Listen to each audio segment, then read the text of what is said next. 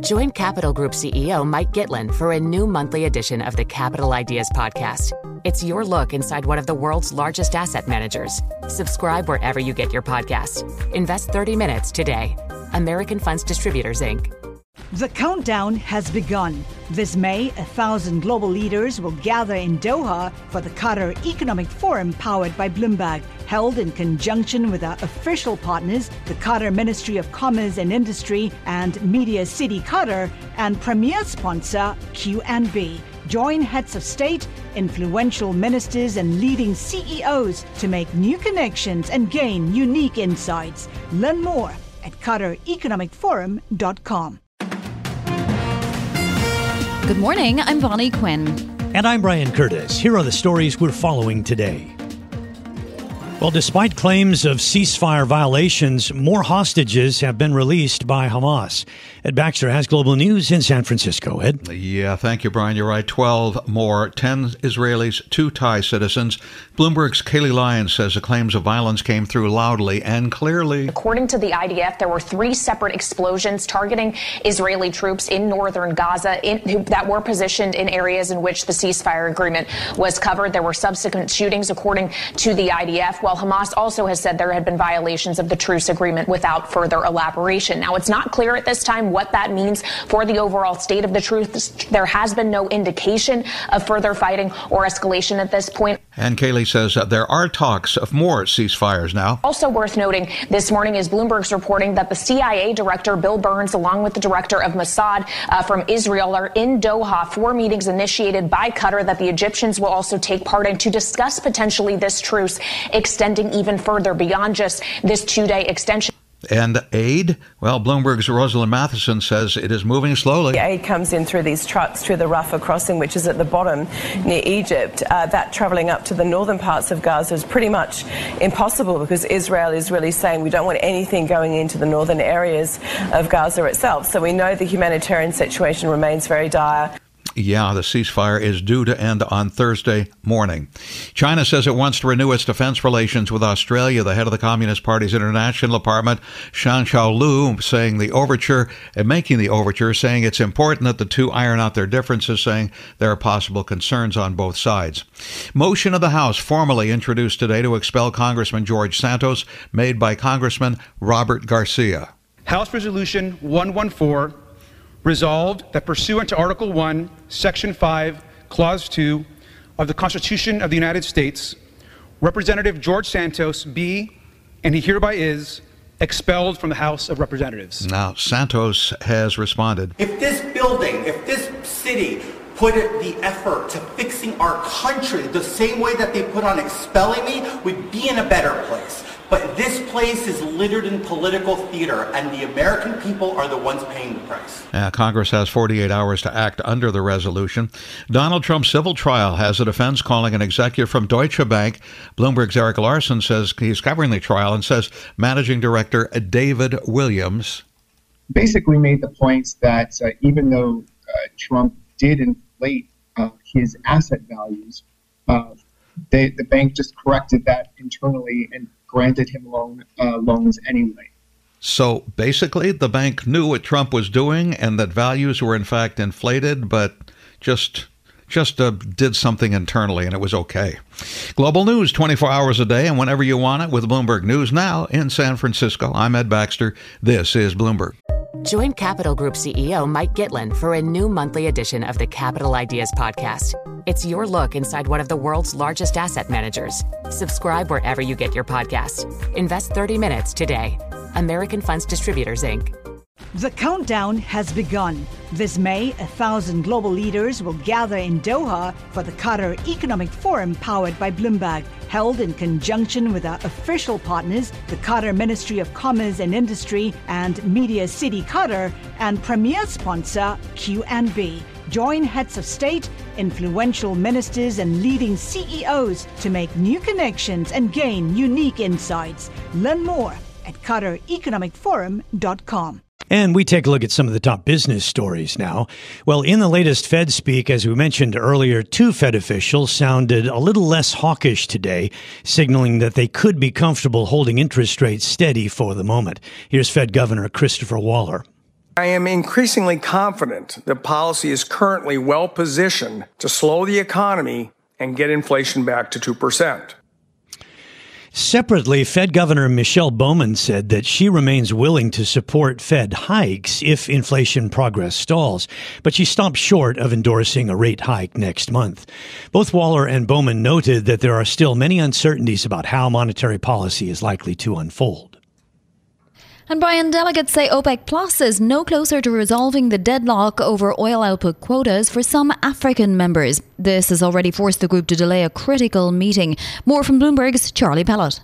Those delegates say the Saudi-led alliance has not been able to reach an agreement with Angola and Nigeria, which are pushing back against lower quota limits for 2024 that reflect their diminished production capabilities. One delegate says the stalemate may not be resolved before the scheduled OPEC Plus meeting on November 30th, potentially requiring a further delay.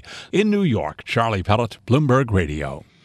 Well, the Reserve Bank of New Zealand is expected to keep the country's cash rate on hold at 5.5% today, but the market is expecting easing by the middle of next year. Bloomberg's Paul Allen has more from Sydney. All 21 economists surveyed by Bloomberg see no change to New Zealand's cash rate today. Inflation did ease faster than expected to 5.6% in the third quarter, and that's led the market to start pricing in cuts from May 2024.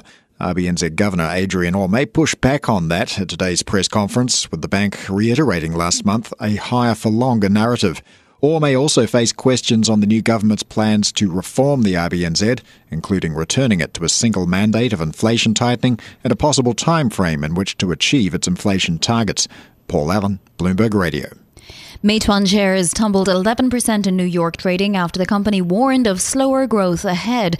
Bloomberg's Yvonne Mann has more from Hong Kong. Meituan said growth would fall this quarter because of warmer weather.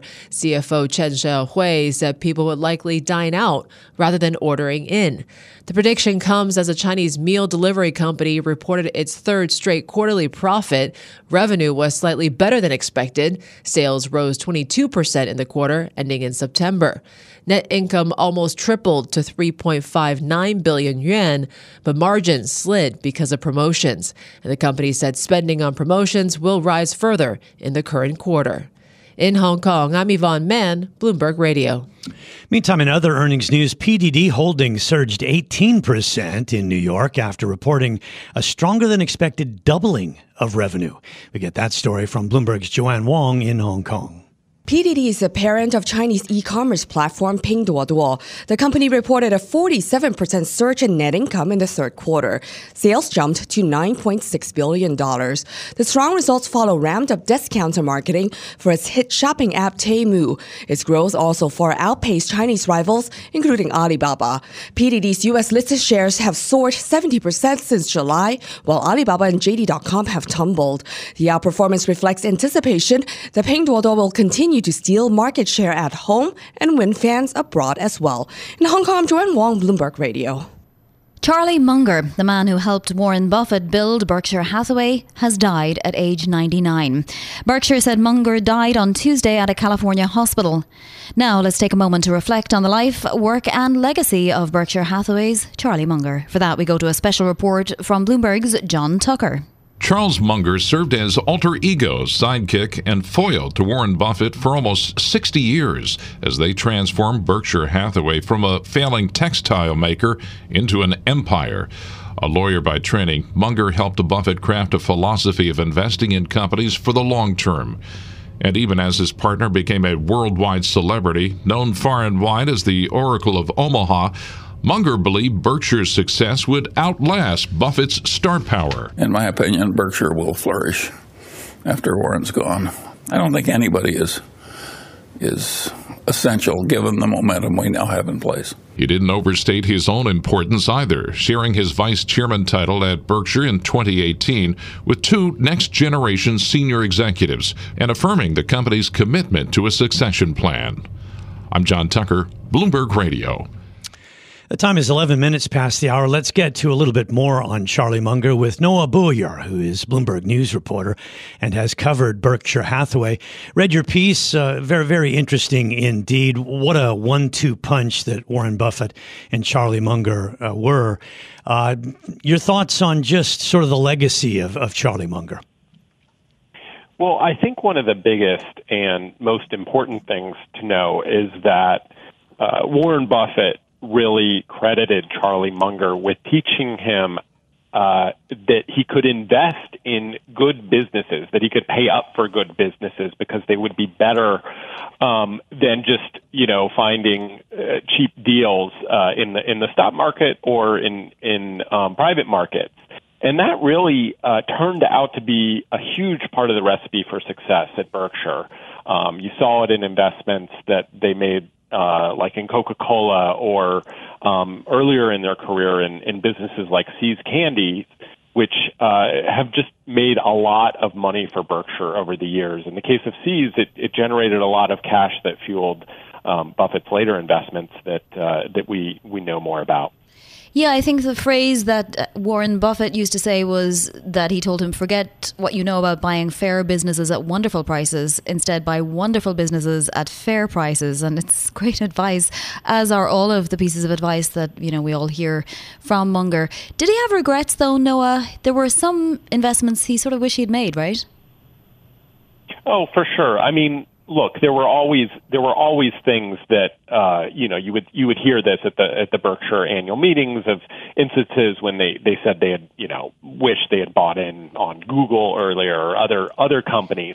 But what really set Munger apart is that he had such a long history with Buffett, and they really complemented one another and brought different things to the table as Buffett's celebrity soared. Munger was very much a check on that and kept him grounded. Yeah, as you pointed out in your story, I mean, they did have differences, and one of the areas they had differences on was charity, giving to charity. Yeah. So obviously, Warren Buffett has pledged to give away most of his wealth. A lot of it's going to foundations run by his children. A lot of it has gone to the Gates Foundation. But Munger, has quipped at times that capitalist enterprises like Costco do more for charity than some nonprofits do. Now, that's it was a pretty controversial thing when he said it. I didn't get a chance to follow up with him on that, but I think that's a lot of the way that he spoke and thought was to say unpopular things and to question conventional wisdom. How much was Munger the decision maker, or did they always agree in the end, Buffett and Munger? I know at one point they said that they'd never had an argument because Munger said, Warren, think it over and you'll agree with me because you're smart and I'm right. Yeah. Look, I think the way to think about this is that there's been an evolution at Berkshire over time. Certainly in recent decades, Munger has pursued some of his other passions. He was, well known for being very interested in architecture. He made these donations to universities to build dormitories and other facilities, and got to fulfill his dream of playing architect on those. And it's not that he was uninvolved with Berkshire, but the relationship changed over time, and the place grew, and Buffett brought on other people who were handling things day to day. I was just chatting with Tim Stenovic and Carol Masser on this show, and they reminded me that it was Munger that actually was very encouraging of Buffett to take a look at BYD in China. So it was an interesting segue into the primary area of focus for us, which we'll be looking at Asia today. Just curious if you have any interesting anecdotes about the relationship between Berkshire Hathaway and BYD. Yeah, I have to admit I'm not super deeply informed on that, but I know one of Munger historically had invested some of his money with an investment manager named Li Lu.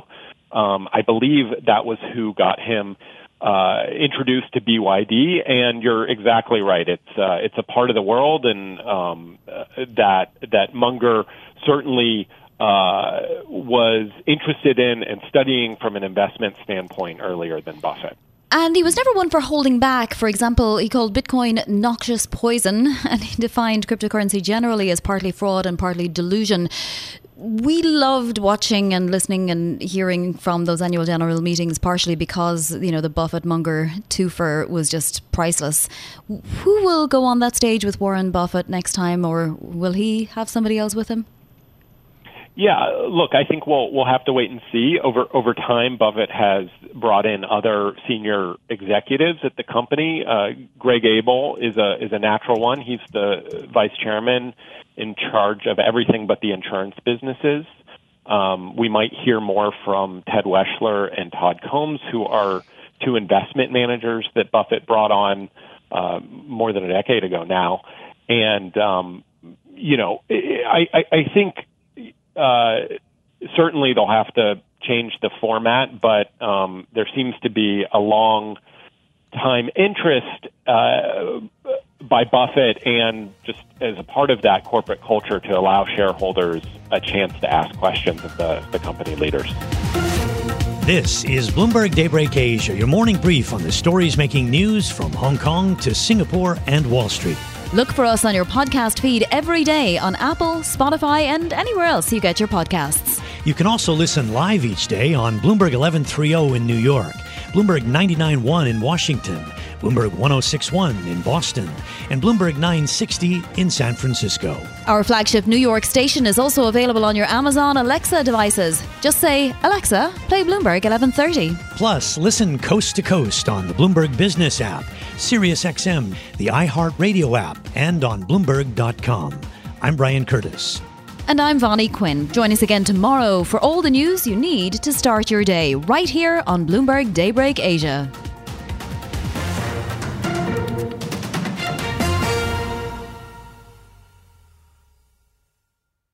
The countdown has begun. From May 14th to 16th, 1,000 global leaders will gather in Doha for the Qatar Economic Forum powered by Bloomberg. Join heads of state, influential ministers, and leading CEOs to make new connections, gain unique insights, and uncover valuable opportunities in one of the world's most rapidly rising regions. Request your invite for this exclusive event at QatarEconomicForum.com.